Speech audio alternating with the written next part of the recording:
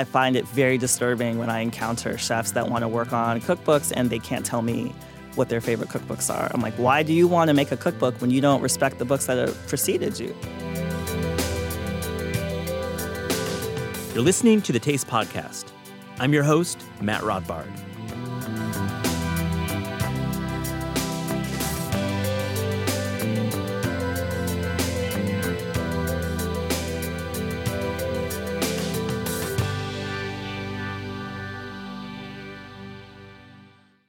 Osayi Endolyn is a journalist, cookbook author, and cultural commentator of the highest degree. In this fast-paced episode, we talk about her latest cookbook project with the members of Ghetto Gastro. We find out about what goes into writing a cookbook that isn't really a typical cookbook. And we hear about her life growing up in California and her early work in television and film. This talk is a long time coming, and I hope you enjoy getting to know one of food media's great blue flame thinkers.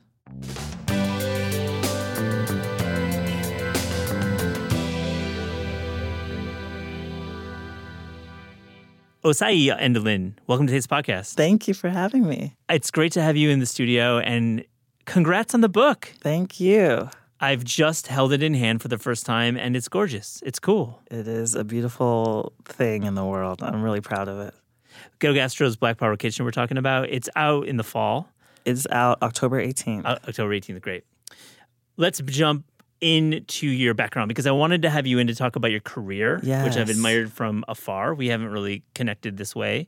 We've passed each other, like ships in the night. Yeah, it's stuff, but we haven't shared a meal, and that needs to change. That needs to change, please. I want to hear about, you grew up in Southern California, Northern California. You grew up in the Inland Empire, the Bay Area.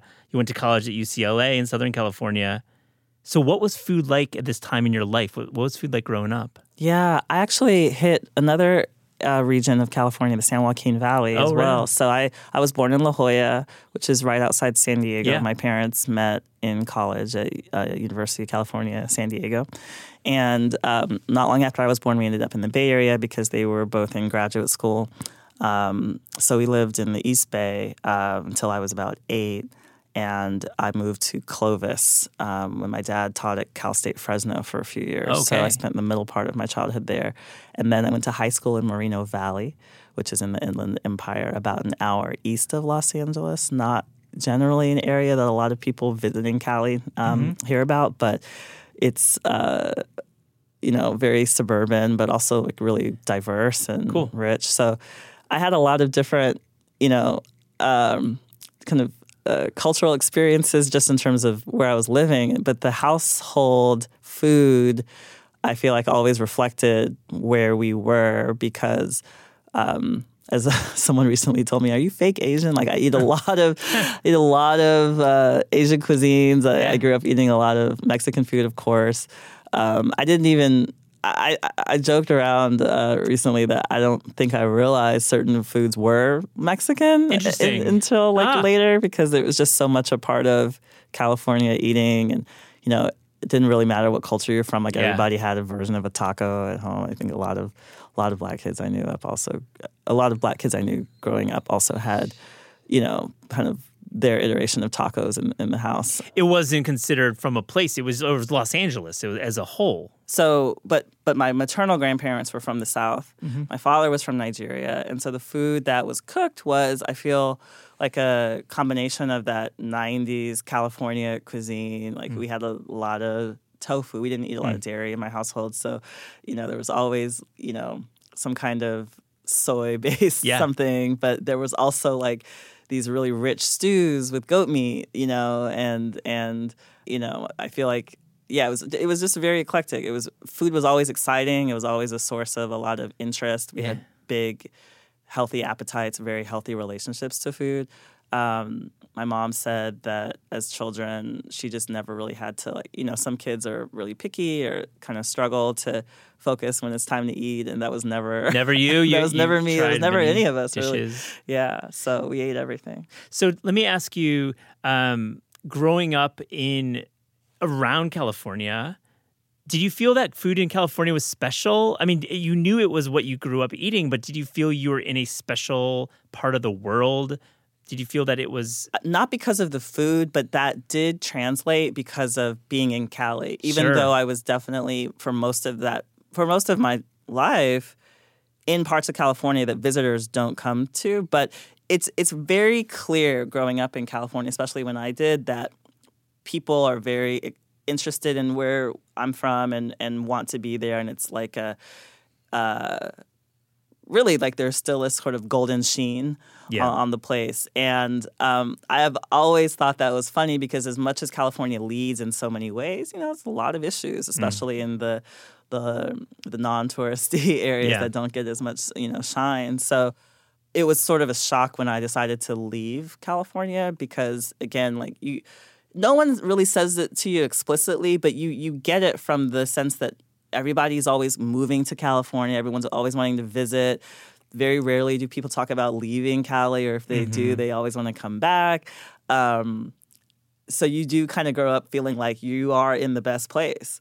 And when the food factored into that, maybe as I got older, got into college, started reading a little Jonathan Gold, that kind of thing. I was going to ask, being a UCLA student, were you following the Gold Trail yourself? I had a friend who I knew through just sort of our friend group, but we also overlapped with some French classes. And he had come up as a cook in Santa Cruz, where he was from, and was really deeply following Gold. And I wasn't as into like the hunt, but I loved benefiting from like, okay, he made a decision about where we're going to eat. I'm going to eat there, right? So cool. So that was always cool for me. Yeah. Let me ask you. So food writing, did you find that you were reading Gold and you clearly there was a community of writing happening when you were at UCLA, I'm sure. Did you find food writing early in your life? Did you feel it would be a career? No. No, and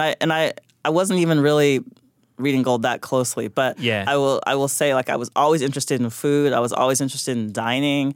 I was always interested in trying new dishes and having that sense of community with people who kind of quote unquote get it, at the table. I thought I wanted to go into TV production. I had an internship at a production company, and I had learned about development, which is the process that precedes a show being in production. So like reading scripts? It's reading scripts. It's also reading books or observing other things in the zeitgeist and trying to think about how that might translate to a treatment, which is sort of the predecessor to a script. It kind of breaks down like, what a show supposed to be and, what it's supposed to feel like, look like, sound like. So I was doing a lot of coverage at the time, which is, it's grunt work. But, you're just going through scripts and trying to identify things that, the production staff might feel has legs. You're seeing your bosses come in and out of pitch meetings with networks and things like that. So that's where I thought I was going. I thought I was going to kind of come through storytelling in that way. I had initially been an English major before I moved over to French and Afro-American studies. English was really difficult for me to kind of link into because it wasn't about crafting story. I'm a lit major myself. The graduate. pain. Yes, the pain. And I really struggled with feeling like I had to read Beowulf again and Chaucer and Milton and T.S. Eliot, but like I somehow had to wait until I was a senior class, member to study American authors like Toni Morrison and things Octavia like that. Butler. Yeah, it was like these were like somehow electives and not just foundational to, which I feel like is a real identity crisis across the university landscape in terms of how we think about what we teach, in literature. Lists. Yeah. So I basically thought, well, I'll come to storytelling in some other way. And a producer had told me, look, it's kind of cool that you're doing something that is giving you an international perspective. You're learning another language. You're exploring more about, your cultural heritage, through African American history, Black history. We don't need everybody to come through film school. We don't need everybody to come through English. You don't need everybody to come through, some of these traditional ways that you reflect a lot of the repetition you see in Hollywood, right? So that ultimately didn't pan out the way I wanted. I had like some stints as working for celebrities and temping on desks. Working for celebrities, can we get a little bit of what that is? Because I can't let that just fly. It was short. I mean, okay, is this entourage shit? Are we like assisting? No. I was an assistant to Diana Ross for a very short period. Wow! Yeah, Wow! It was cool. Wow! It was cool. It was amazing. She was pretty mellow during that time. Yeah. But I just saw like, man, I'm not getting the, someone has said that like you need a sponsor when you're like in your 20s working in LA, and I feel like I had that through college, and then like after that it was kind of like, all right, like. This grind, I'm working a job, I'm commuting from the valley. What's the one Diana Ross food request that you got as an assistant? I feel like she was always thinking about lunch, which was nice. She always bought lunch. And I just remember it being like kind of that LA, like sandwiches, salads, like, it was pretty, stuff, like nothing crazy. Okay. Nothing crazy. I'm not going to do one. That's a cool story. Yeah. But I would say like, I mean, you asked me like, this was like a very circuitous way to talk about food writing, which is that when I decided I wanted to pursue writing, it was years after I had left college, and I did not decide to do a MFA program until after I had demonstrated some things to myself that made me feel like I was going in the right direction. And I never thought that food writing was like my goal. It just so happened that the things I was already doing in my life gave me a baseline of knowledge, and being in Atlanta Magazine during an internship that I had during my graduate school program, it provided me with access to see like, oh, there's Bill Addison over there. That's actually a thing, a restaurant critic, food editor is were you working there when Bill was in Atlanta? Yeah, cool. So I was actually a digital editorial intern, and my head kept turning over down the hall to see. See, Bill's the best. I love Bill. And he was always in and out, but cool. My kind of claim to fame as an intern in Atlanta Magazine at the time was I sat in on a meeting, and I always tell folks when I talk to students, go to every meeting that you get invited to, because I didn't have to be there, but I wanted to be there, and there was a lot of conversation that was happening that was above my head in terms of existing workflows and assignments that had already been out. But there was something on the roster that didn't have a writer assigned to it. And they were like, gee, who are we going to get to write this really important beer feature? And I was sitting there like as a person who had been writing about craft beer in a lot of breweries in Atlanta that were budding at the time. Atlanta had recently changed their laws to basically make it easier for independent brewers to get started and to have more range in what they could really produce. Advanced look for a community, very advanced look right there. Yeah, I mean it was a kind of a really hot time in the beer world then, and I approached the editor-in-chief at the time, Steve Hennessy, and I said, I would like that assignment. And he said, okay, well, can you send me some things and we can talk about it? And I sent him some clips, and he signed it to me, and he paid me, and that was my first feature. I'm supposedly the only intern to have ever acquired a feature assignment. Put it on LinkedIn. I like that. I like that. But yeah, so that was cool. kind of how I started. Great advice for young writers to attend meetings and put yourself out there. Young and or new. Yeah. I mean, I would say like my really when it started to click for me was when I started to see that there was a way I could bring in my personal story and questions I was asking about my heritage and cultural identity into the conversation around food beyond openings or closings or staff changes or, specials that restaurants are running, things like that. Like I wasn't really interested in the movement of the personnel. transaction of it. Yeah, I was interested in the story people were telling in and around the food. And yeah. And so you ended up working with Marcus Samuelsson on The Rise, and the book we'll speak about, the Ghetto Gastro book, among other writing and projects, which we can get into. But I'd like to hear about you picking your book projects. How do you pick your book projects? Well, that is the pointed term is pick because for a while it seemed like I wasn't doing a good job of that. I have to say, like, it is very exciting. Mentor Lolis Eric Eli, who you may know, said to me, once that you're getting to the point where you're going to have to say no to things that you would really have liked to do because you just don't have the time or the bandwidth, or you need a break, or there's too many other factors going on. And when you work so hard for so long to be in that space of being the person who gets the call, it is really hard to notice, by the time you notice you're at the point where you should have started saying no to things, it's too late, right? Yeah, good advice. Absolutely. I really struggle to not take on too much.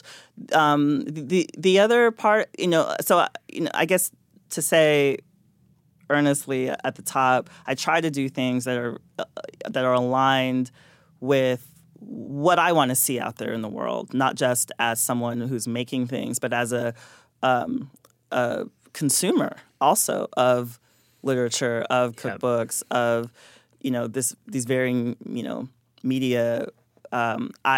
I want to add to the conversation that I'm already listening to, right? I find it very disturbing when I encounter chefs that want to work on cookbooks and they can't tell me what their favorite cookbooks are. I'm like, why do you want to make a cookbook when you don't respect the books that have preceded you? Pull quote. I love that thought. That is so smart. Yeah. No one takes that advice as a chef. And let me tell you, some of the work reflects it. Yeah. So I feel like it is a very pointed effort on my part to try to work with folks that at this point, when I started working, on cookbooks, it was brand new to me. I didn't even really know I was qualified. I didn't really understand the scope of the role. It changes on every project. An executive told me recently that only 20% of book collaborations across all industries really work out. So whether, you're talking about a politician, a musician, a business executive, a chef, like finding someone to work with you to understand your voice, to understand how you operate day to day, because you're going to be spending a lot of time with this person over the next couple of years. It's kind of crazy. Like you basically meet a person and then decide, yeah, sure, let's be forever bonded together through a project. Through art and through writing words and through a project that will be in the Library of Congress. Yes. Forever, like, sealed in a mountain somewhere. And you decide like over a Zoom or over a coffee. It's absurd. Yeah. And certainly I've had some failures in that regard on projects where I may have started off and didn't finish, or, the project fizzled out, or, in some cases, like, people aren't really fucking with me anymore. And it's like, okay.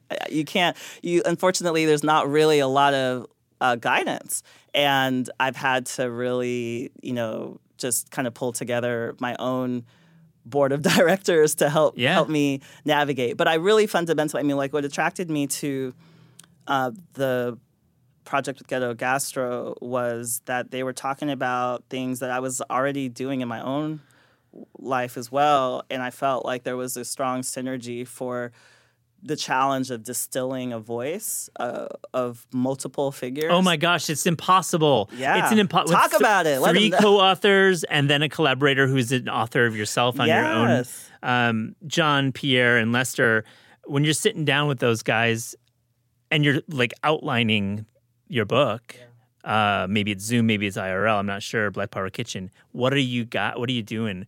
Are you identifying the Q&As first? Are you identifying the essays?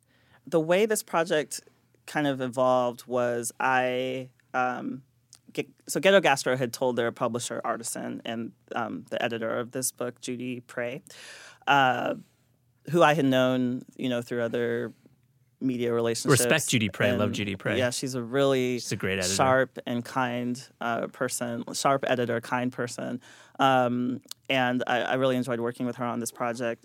She brought me in as one of the folks that Ghetto Gastro interviewed. I didn't know any of them before working on this book.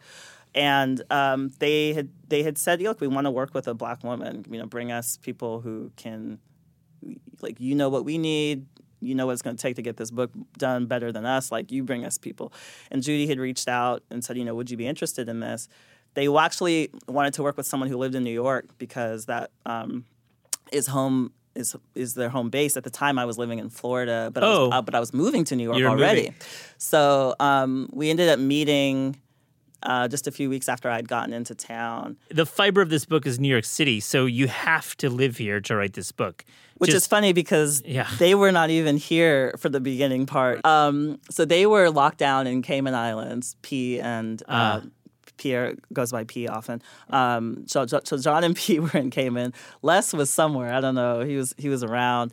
I was the only one in New York, which I thought was hilarious. But, the pandemic proved to turn many expectations and needs on its head. So basically, through that initial meeting that we had back in February, to me getting put on the book, to really figuring out, okay, what are we doing here? They had the premise, like Black Power Kitchen, that was a phrase they had been using. Mm-hmm. They had some themes. They had, things that they wanted to address. Really, they kind of handed it over to me. And this is what happens a lot is, like, I'll come to the table and say, okay, so-and-so, like, what do you want to do? And they'll be like, what do you think? Right? Funny how that works. It's so true. I've been in those meetings before. And it's a great opportunity to kind of get your ideas out there. It also, I think, shows just how much faith and also, like, maybe even just some sense of, like, we don't really know what, like, we can massage something once we see it. It's very hard for some people to think in the abstract, right? They like to, or as I say, like, you can't revise a page that has no words on it, right? An empty page. So, like, you got to start with something. Mm-hmm. So I had talked with all of them extensively and kind of learned more about their personal journeys. I had read a lot of the coverage that had been out there that was primarily around, their events and, like, the big splashes and collaborations that they had done already, and started to soak up as much time with them as they could once they came back stateside. A lot of that looks like just frolicking around and playing, but the thing about writing that people don't understand, it's not like photography where you're going to see me clicking mm-hmm. and, like, oh, she's doing her work. Like, me being in a conversation with P and his mom, that's part of my research. Like, me sitting in John's, crib in the Bronx, that's part of my research. Me, on a text thread with Les, following his Aquarian mood cycle. Like, that's also, it's building relationships, but it's also why when I turned in my first rundown of the outline and said, okay, what do y'all think about this? Let's get Judy on a call. Let's all look at it. There wasn't a lot of corrective measures being made, right? It's like, oh, that doesn't sound like us. That doesn't feel right. It was all like, yeah. And then we're adding more names or we're adding more ideas to the mix. But really, it starts with me collecting a lot of information and distilling it down. And that was the biggest task they had. We're like, we've been doing this for almost a decade at that point. But they were like, we don't have anything tangible that we can hand over to people and say, this is who we are, this is what we do. We don't really know what Ghetto Gastro looks like in book form. And so my job was to do that on the narrative side. And it's so successful. You should be proud. I mean, it's a blend, just to summarize, it's a blend of Q&A, essay, art, and of course recipes. And it's seamlessly woven through the book. You can pick it up and turn to any page and find a new essay or a new concept. I want to go over a few of them because I know we can't like distill it all in a conversation. But I had a few things that jumped out of me. I got to spend some time with it.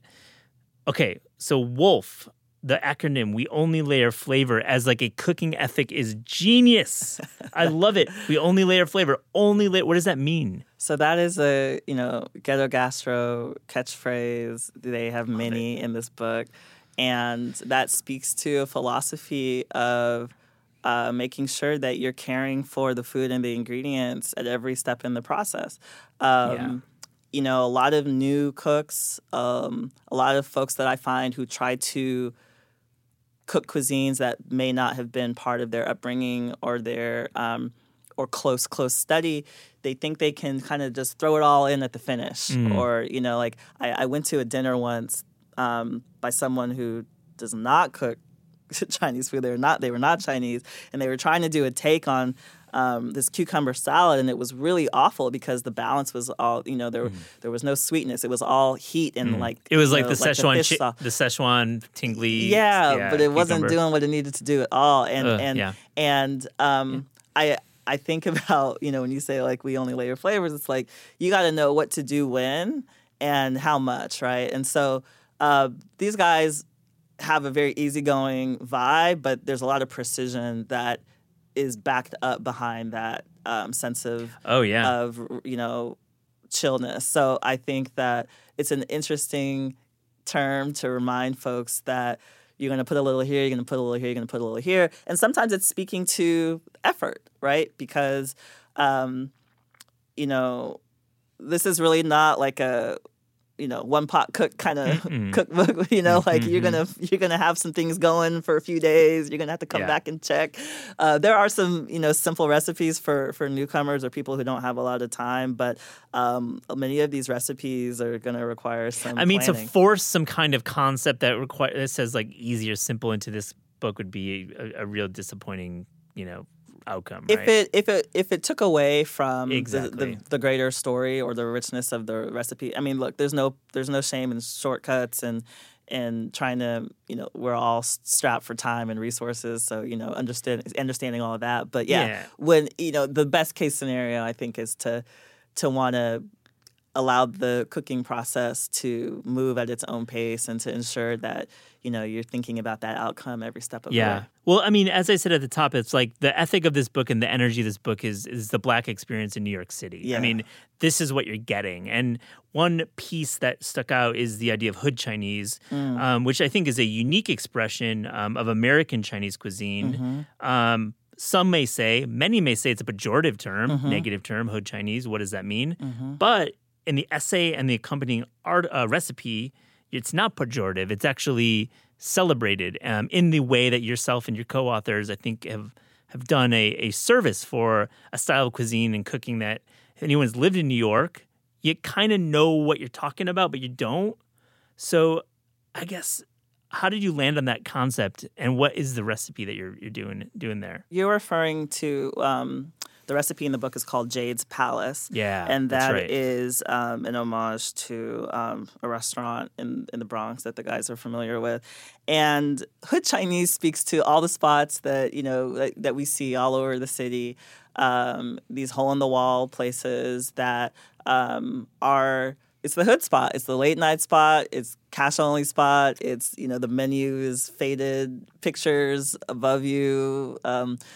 With everybody knows their number, and I think that one of the things that we talked about with this dish and with the head note or the essay, that opens it, is reflecting on what comprises the Bronx, right? What that opening chapter are all dishes or recipes that reflect on the experience of what it means to be in the BX. And the hood Chinese restaurant is very ubiquitous in Black culture. You hear it referenced in music. You hear it talked about.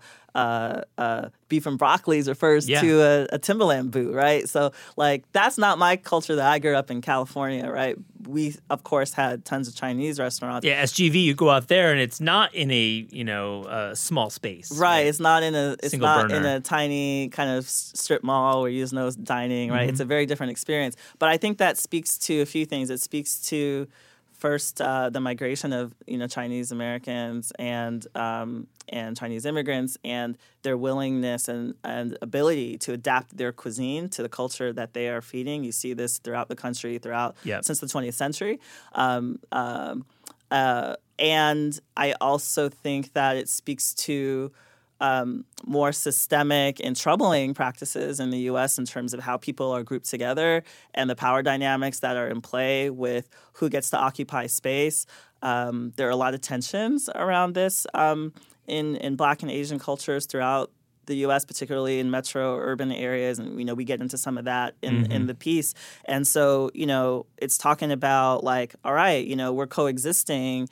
And we're coming up against, sometimes some very difficult issues where, as John's mom said to me, in conversation, one afternoon, she liked going to places when those people were living in the neighborhoods, when everything started changing and things in the neighborhood started shifting, it was like, oh, like you don't live here anymore. It was a commercial transaction at that point. It wasn't became part a of community. transaction, Yeah. and it wasn't about community. And now you're extracting from the community, and now you have like you don't know the kids that are coming in. You don't know who. You know what I mean? There's a lot of things are happening at once. So what does it look like to have that favorite food? And I have a friend that's like he's from the Bronx/Harlem, and he's like, yeah, like I could have a great like 5-course meal and have some kind of fine dining extravagant dinner, but like if I stay out late and I drink and I'm hungry again, I'm going to the Chinese spot. I want my beef lo mein. Like that's, and a lot of us, I think recognize that we are like deeply comforted by Chinese food. It's delicious. Yes. And it's available, and it all comes together, right? Yeah. In a beautiful thing. DITC, digging in the curry. You're tying Big L and curry, and that speaks to me, and that's a great essay. So let's talk about that. I don't want to like spoil the show, but what were you doing there, playing around with this iconic group? So this is another cool thing where Ghetto Gastro is so good at merging their influences, with whether they be artistic, musical, design. You're going to feel that in the food. You're going to get that in the references used. It's very intentional. This chapter is in a chapter we called Do-Rag Diplomacy. Yeah. And it speaks to that, this is a very Bronx-based crew. It's a New York-centric conversation, but it's also a global one. Ghetto Gastro is not just about being in New York. It's about taking who they are wherever they go. And that speaks to, I think, a larger conversation of being that mutable and being that open to influences, but also taking who you are and knowing how powerful your influences are back home, and what happens when those things combine. So this was about them being in Thailand. They were in Bangkok and encountered someone who was, said, "Oh, you got to meet my mom's." Like she throws down. So they end up like P ends up literally like an hour outside of town in this woman's garage, like watching her make this curry, again, like the layering of the flavors and, being so intentional and, studying and learning from her.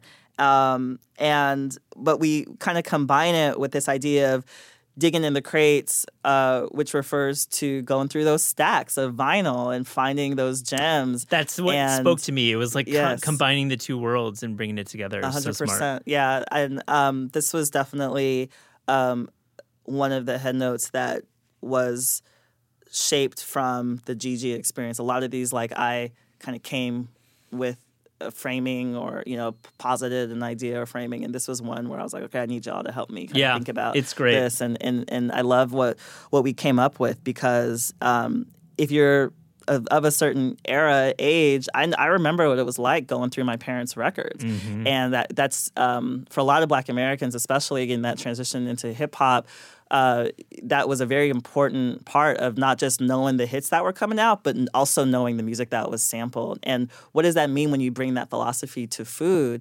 And that is explored not just throughout the book, but particularly in that recipe as well. Thank you for joining the Taste Podcast. Thank you for having me.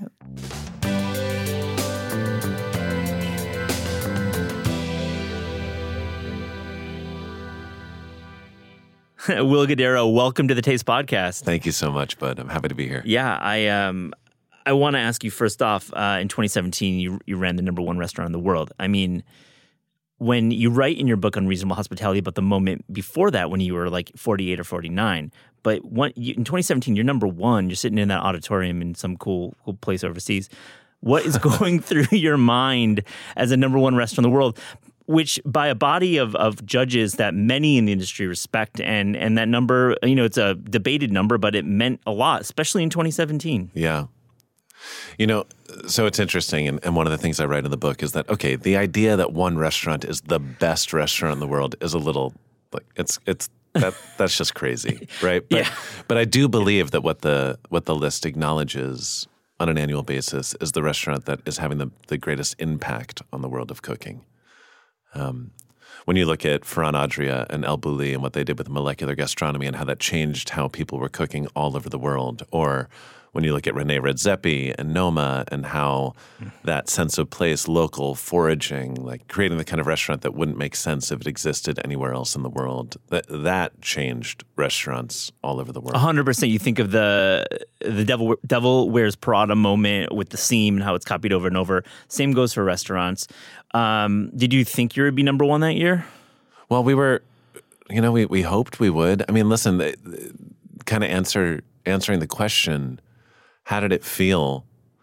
Well, me and my team had been spending years trying to make our impact in kind of approaching the way that we served people, the hospitality we were giving to our guests and our colleagues, like taking the same unreasonable pursuit, not only to the food we were serving people, but the way that we were making people feel.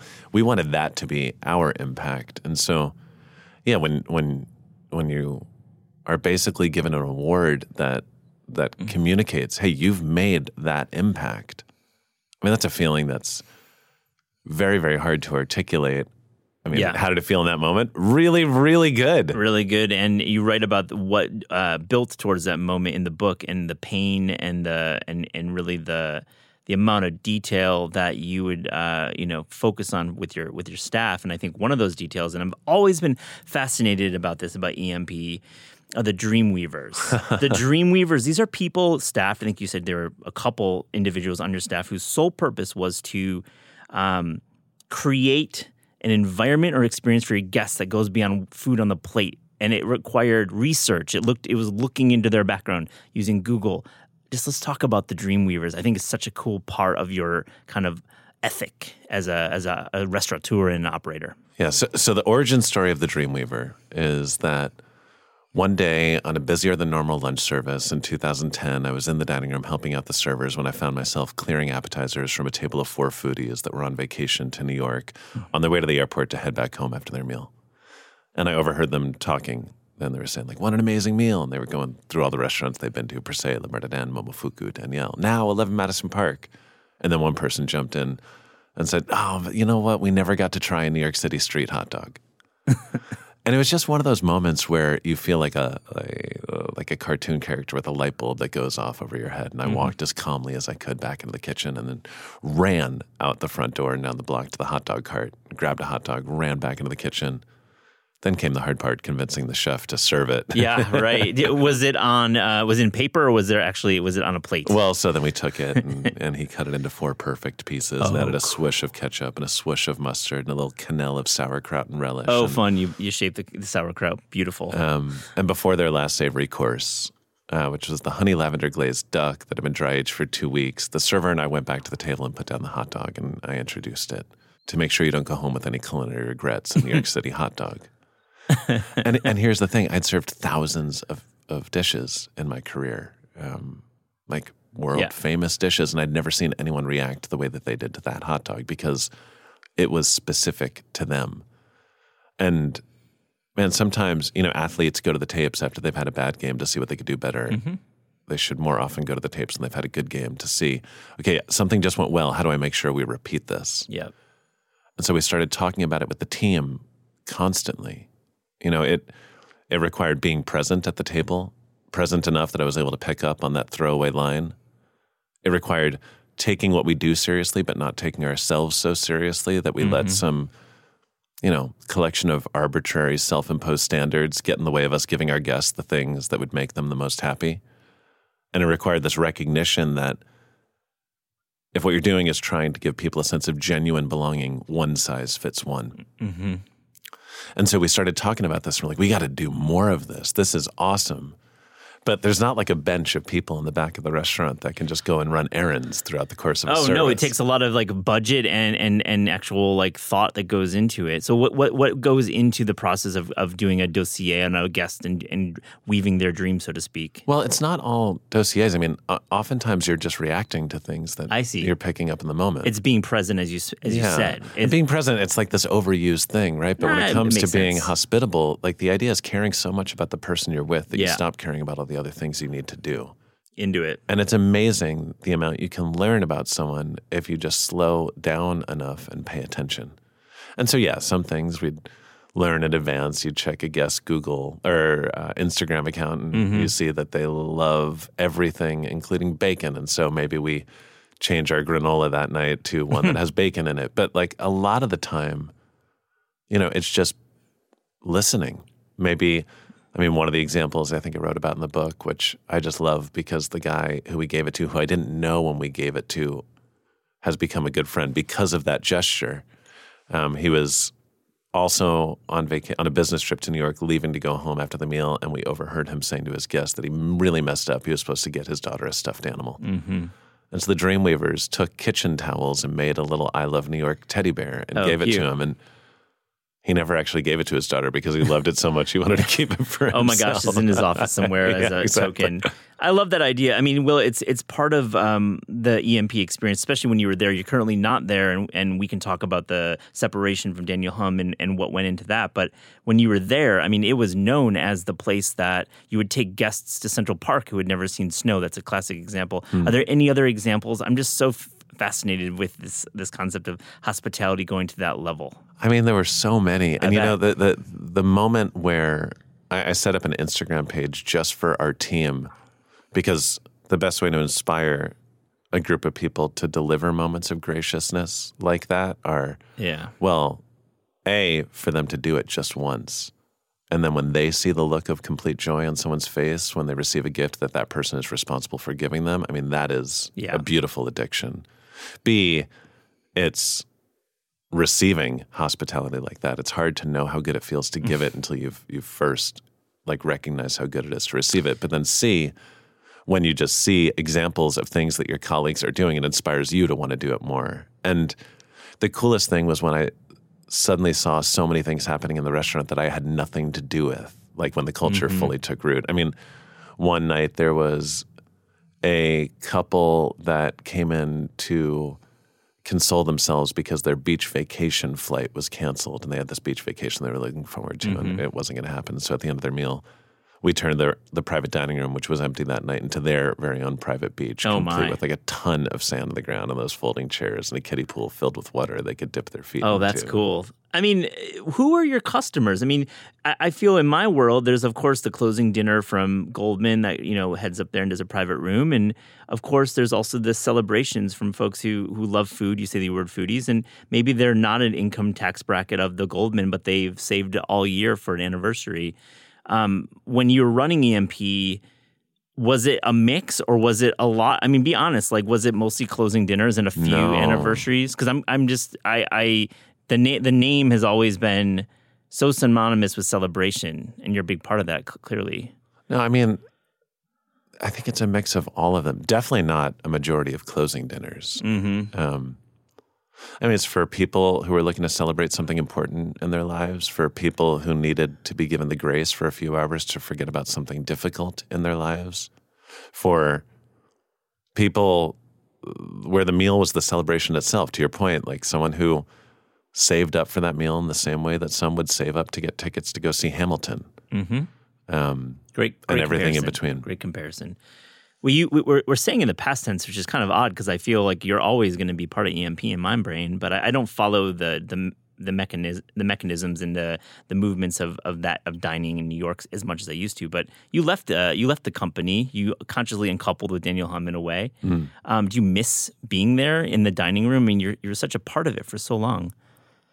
Yeah, 11 Madison Park is like a child to me. Yeah. And my partner and I got divorced. Yeah. And he got custody. Yeah. And listen, working in that dining room was one of the great experiences of my life, and being able to build a culture of unreasonable hospitality there and see all the things that it allowed that restaurant to achieve was something I'll celebrate forever. The principles, though, of what we did there are not limited to that room. And as much as I miss it, what's super cool is now I go to restaurants all over America and around the world, and I see them doing the things that we started doing there. And that kind of impact is more important to me than anything else. Yeah, and it gives you the time. I mean, clearly, when you were running EMP, you had to be in New York a lot, and now you can travel, and that must be gratifying. I want to ask you about March 13th, 2020. Many say that Friday, I vividly remember, I know what I was doing, was the last real day of regular service in New York City before the pandemic really shut things down.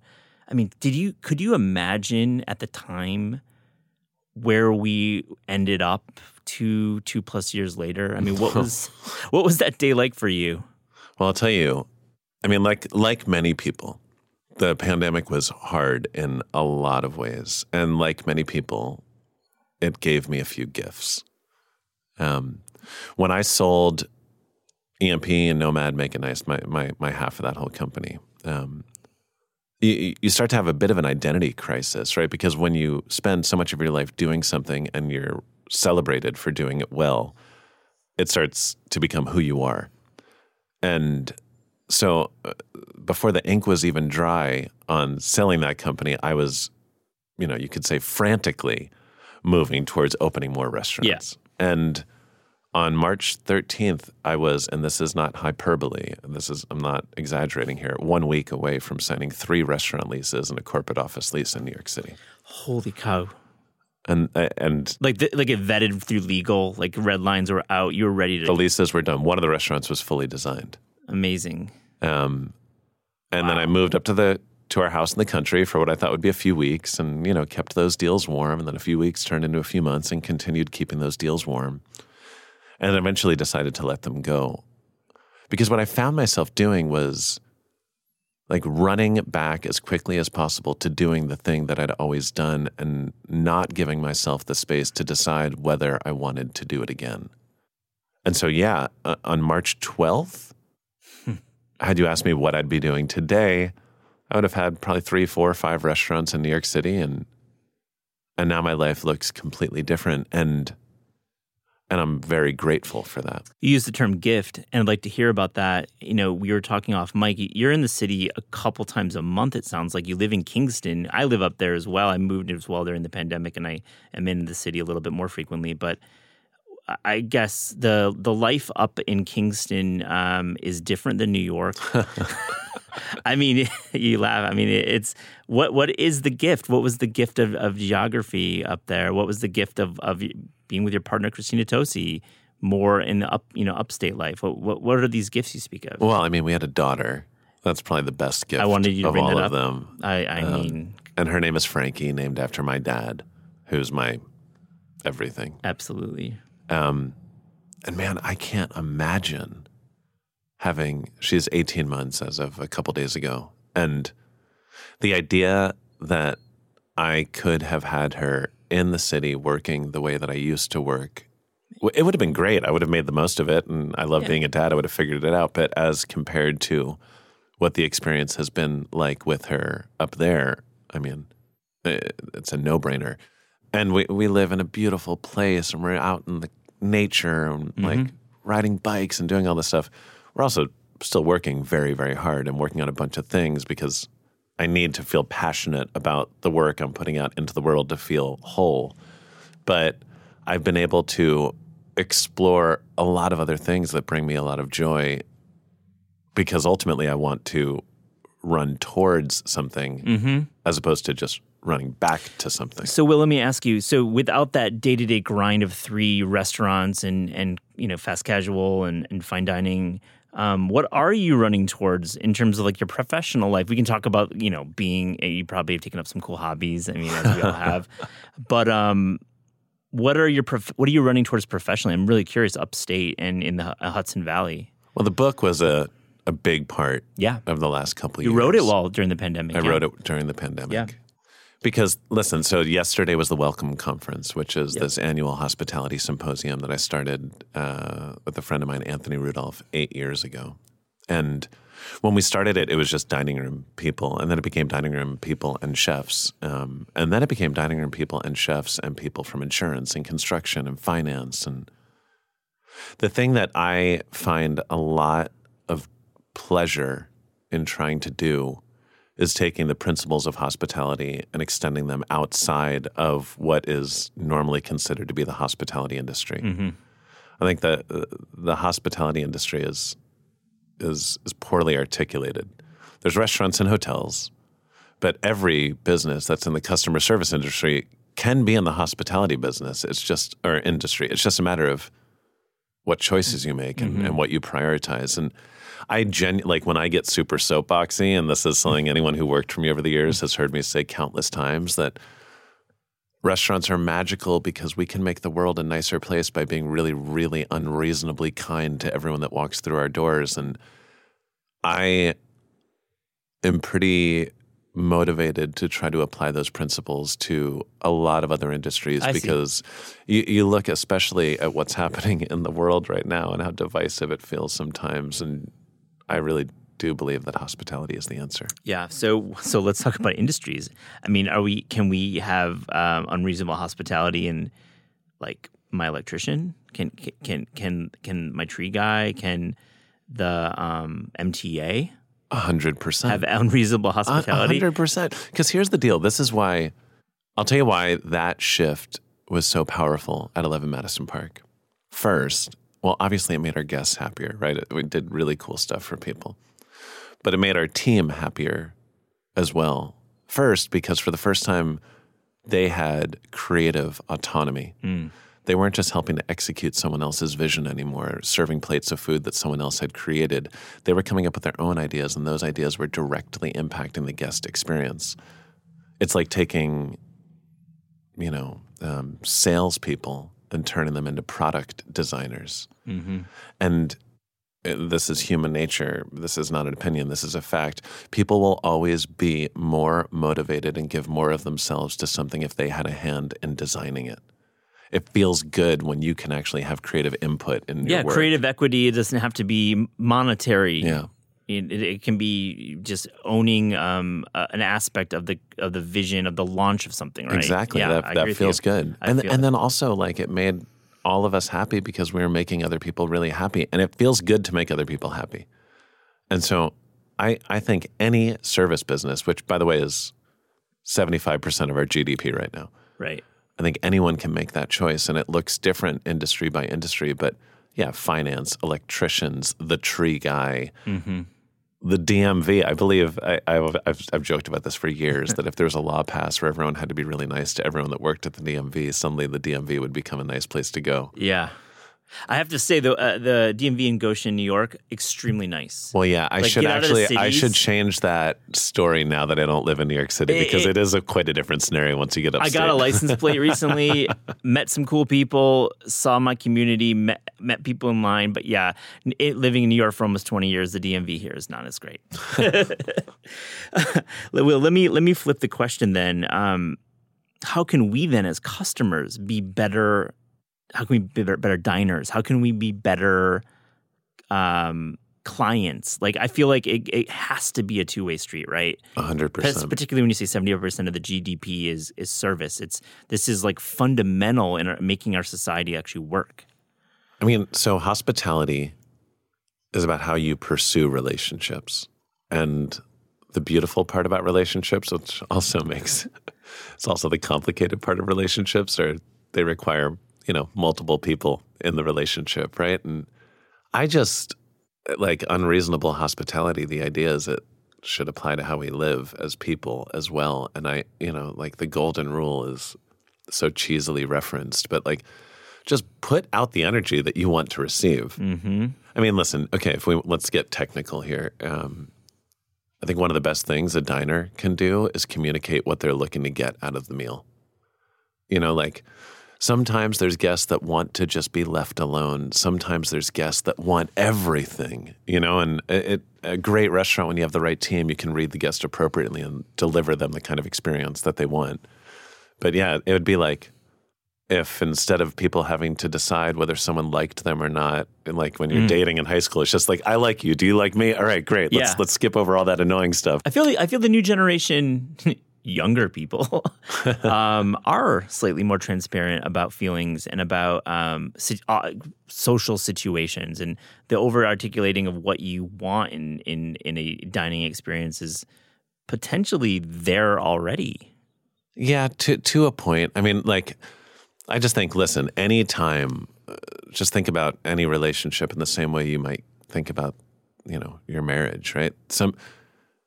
It's easier to pursue your wife when you're both like really communicative of where you're at, when you check in from time to time, when you communicate your expectations, what you need out of the day. And I think anytime people can communicate their expectations, it sets up the relationship for greater success. Well said. I take that point strongly. It's great. I want to find out a little bit about your thoughts on like dining culture, restaurant culture, because I've played this pet theory with a few of our guests, and I wanted to get your take.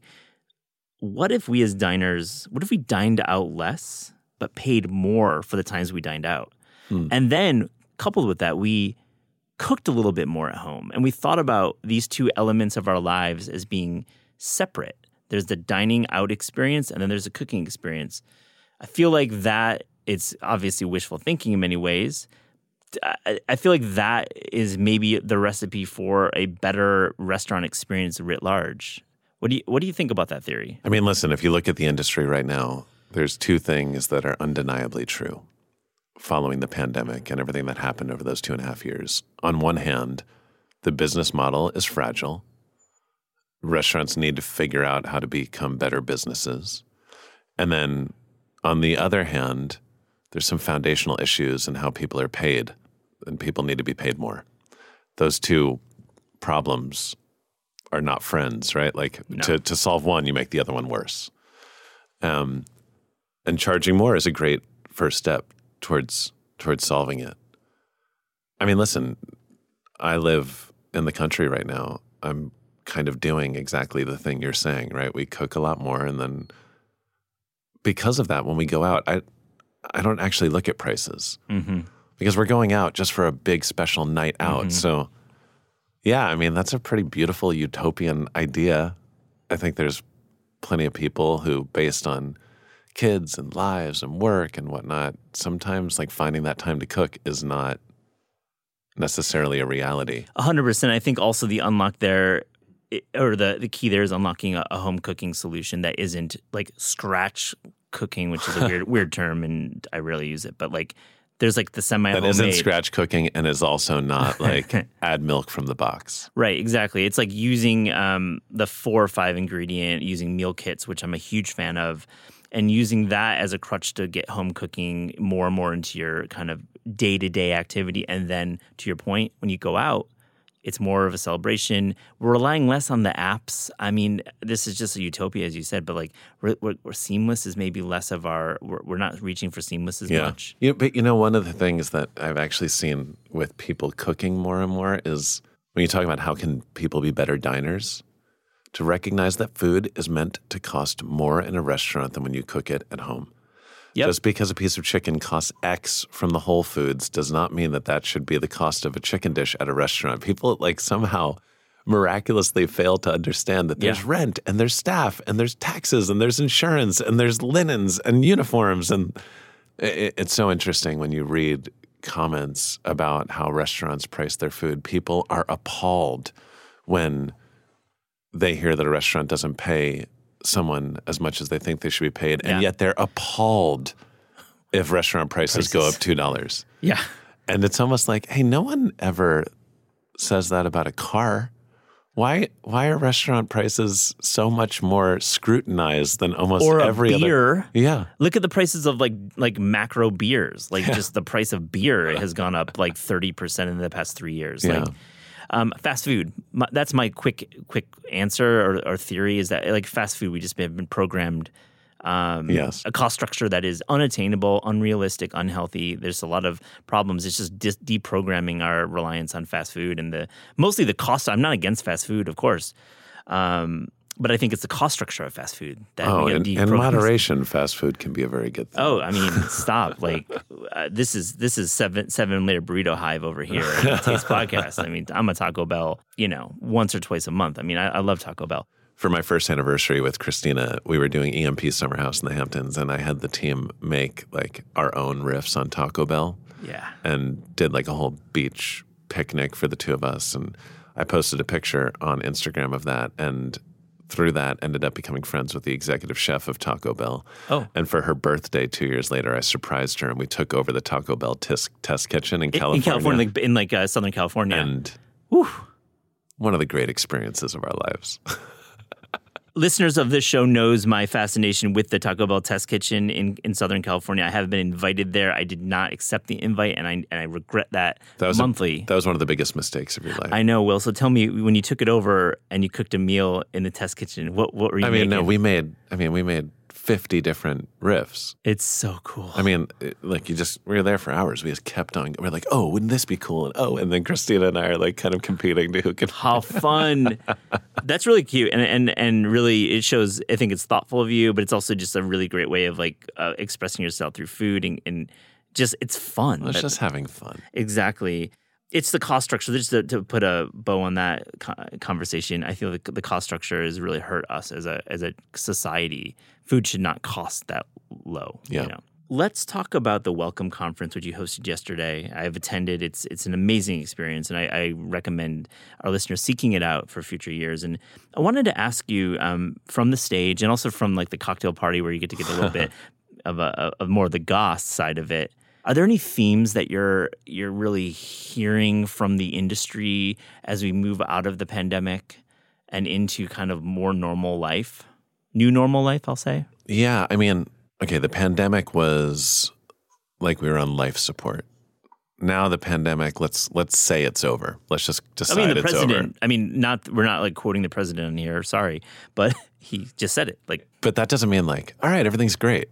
Right? There's a lot of challenges ahead. I mean, we talked about this yesterday. I mean, the staffing issues are just insane and are making running a restaurant very, very difficult right now, regardless of how much you're paying people. There were a lot of people that left the restaurant business throughout the pandemic, and they don't seem to be coming back. So now it's about nurturing an entire new generation of people that find passion in the work, which there's a lot to be passionate about. And I mean, the next 6 to 12 months doesn't look great. I mean, you see what happened on FedEx's quarterly earnings call where, they talk about where things are going. And everyone that I know that is much smarter than me with regards to how economic forecasts look right now will tell you that we've just come out of one challenging season and we're about to go into another challenging season.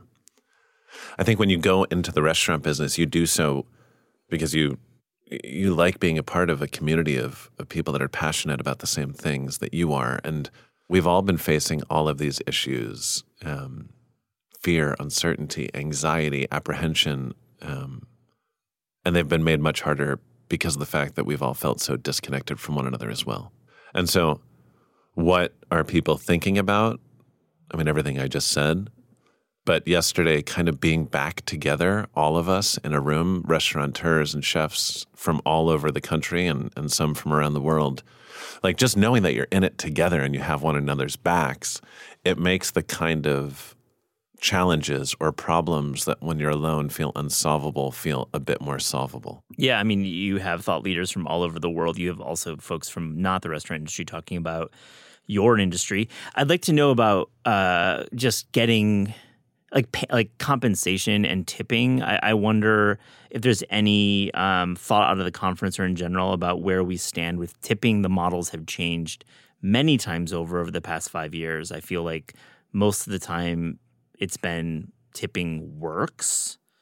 It's part of the culture of the restaurant, but I want to get your take on it right now, where we stand. And we didn't talk about that at the conference. Moving to a no tipping model, I think if it's the kind of restaurant where that can work, it's an amazing step to take.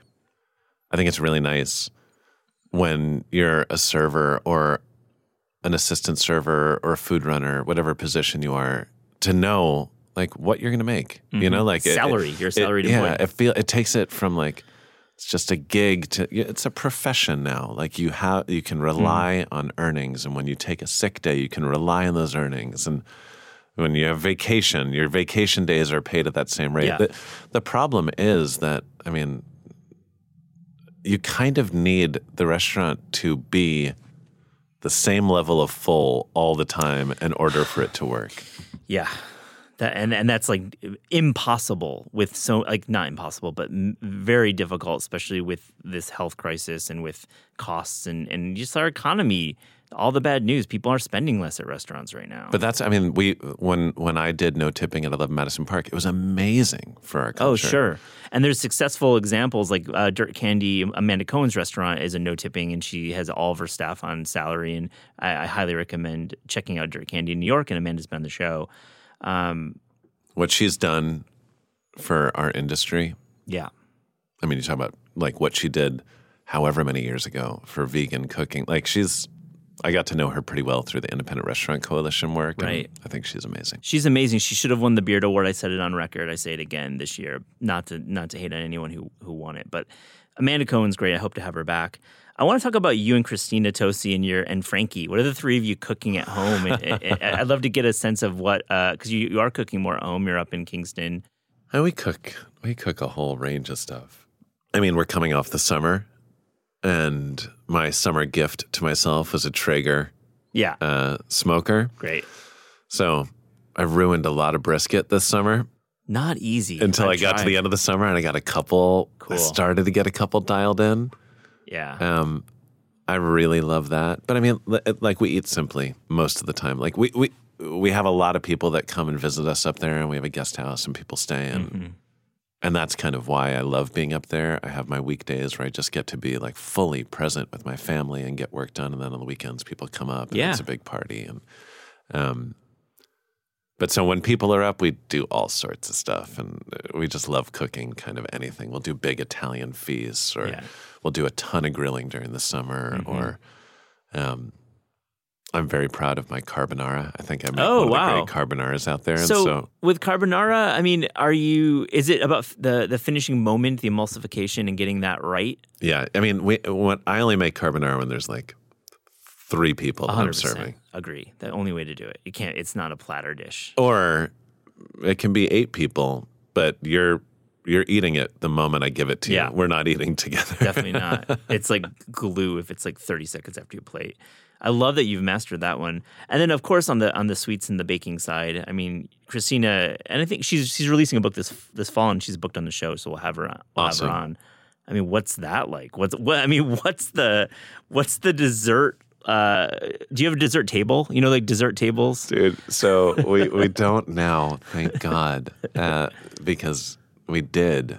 I mean, listen, there's seasons where if I don't show unreasonable discipline, I can gain a lot of weight very, very quickly living with her.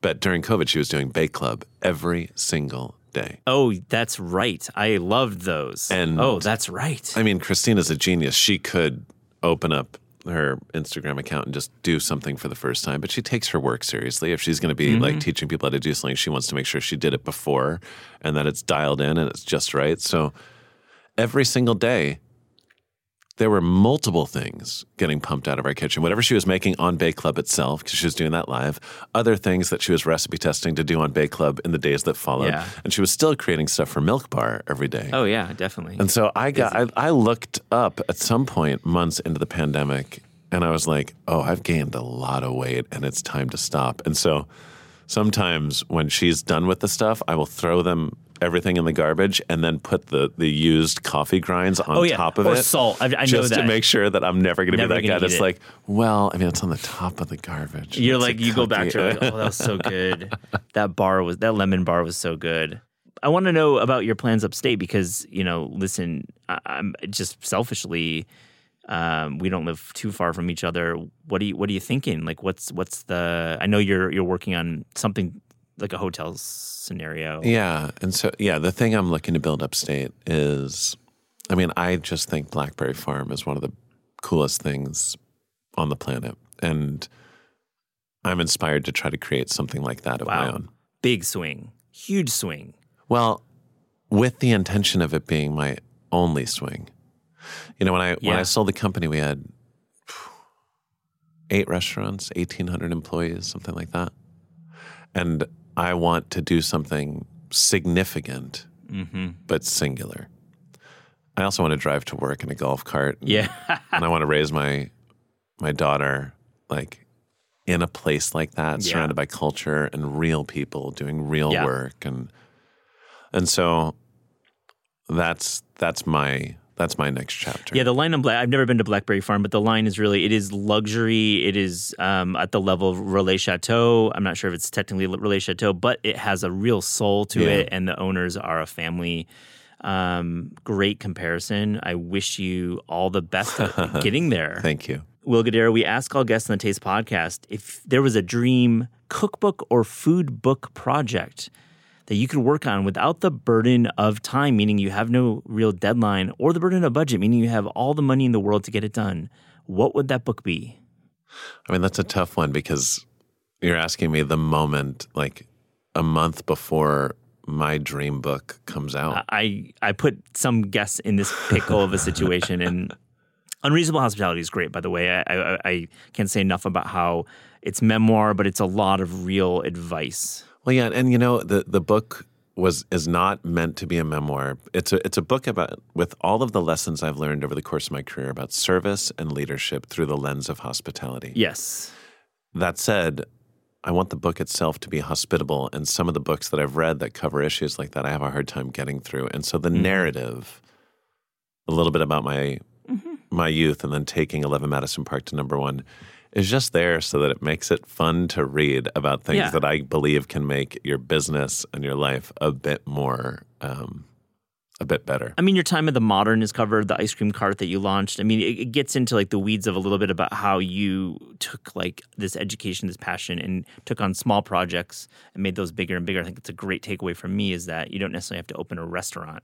It can be a smaller project within a larger organization that could rise you to the top. But I guess my next, if I were to say like what would another book, and I honestly haven't even thought about that at all until you're asking me this question. Theoretically, this is all theory. I mean, I think hospitality, like when you always hear, and Christina's speaking to our daughter in Italian, and our nanny speaks to her in Portuguese because it's easier for kids to learn languages when they're young. Mm-hmm.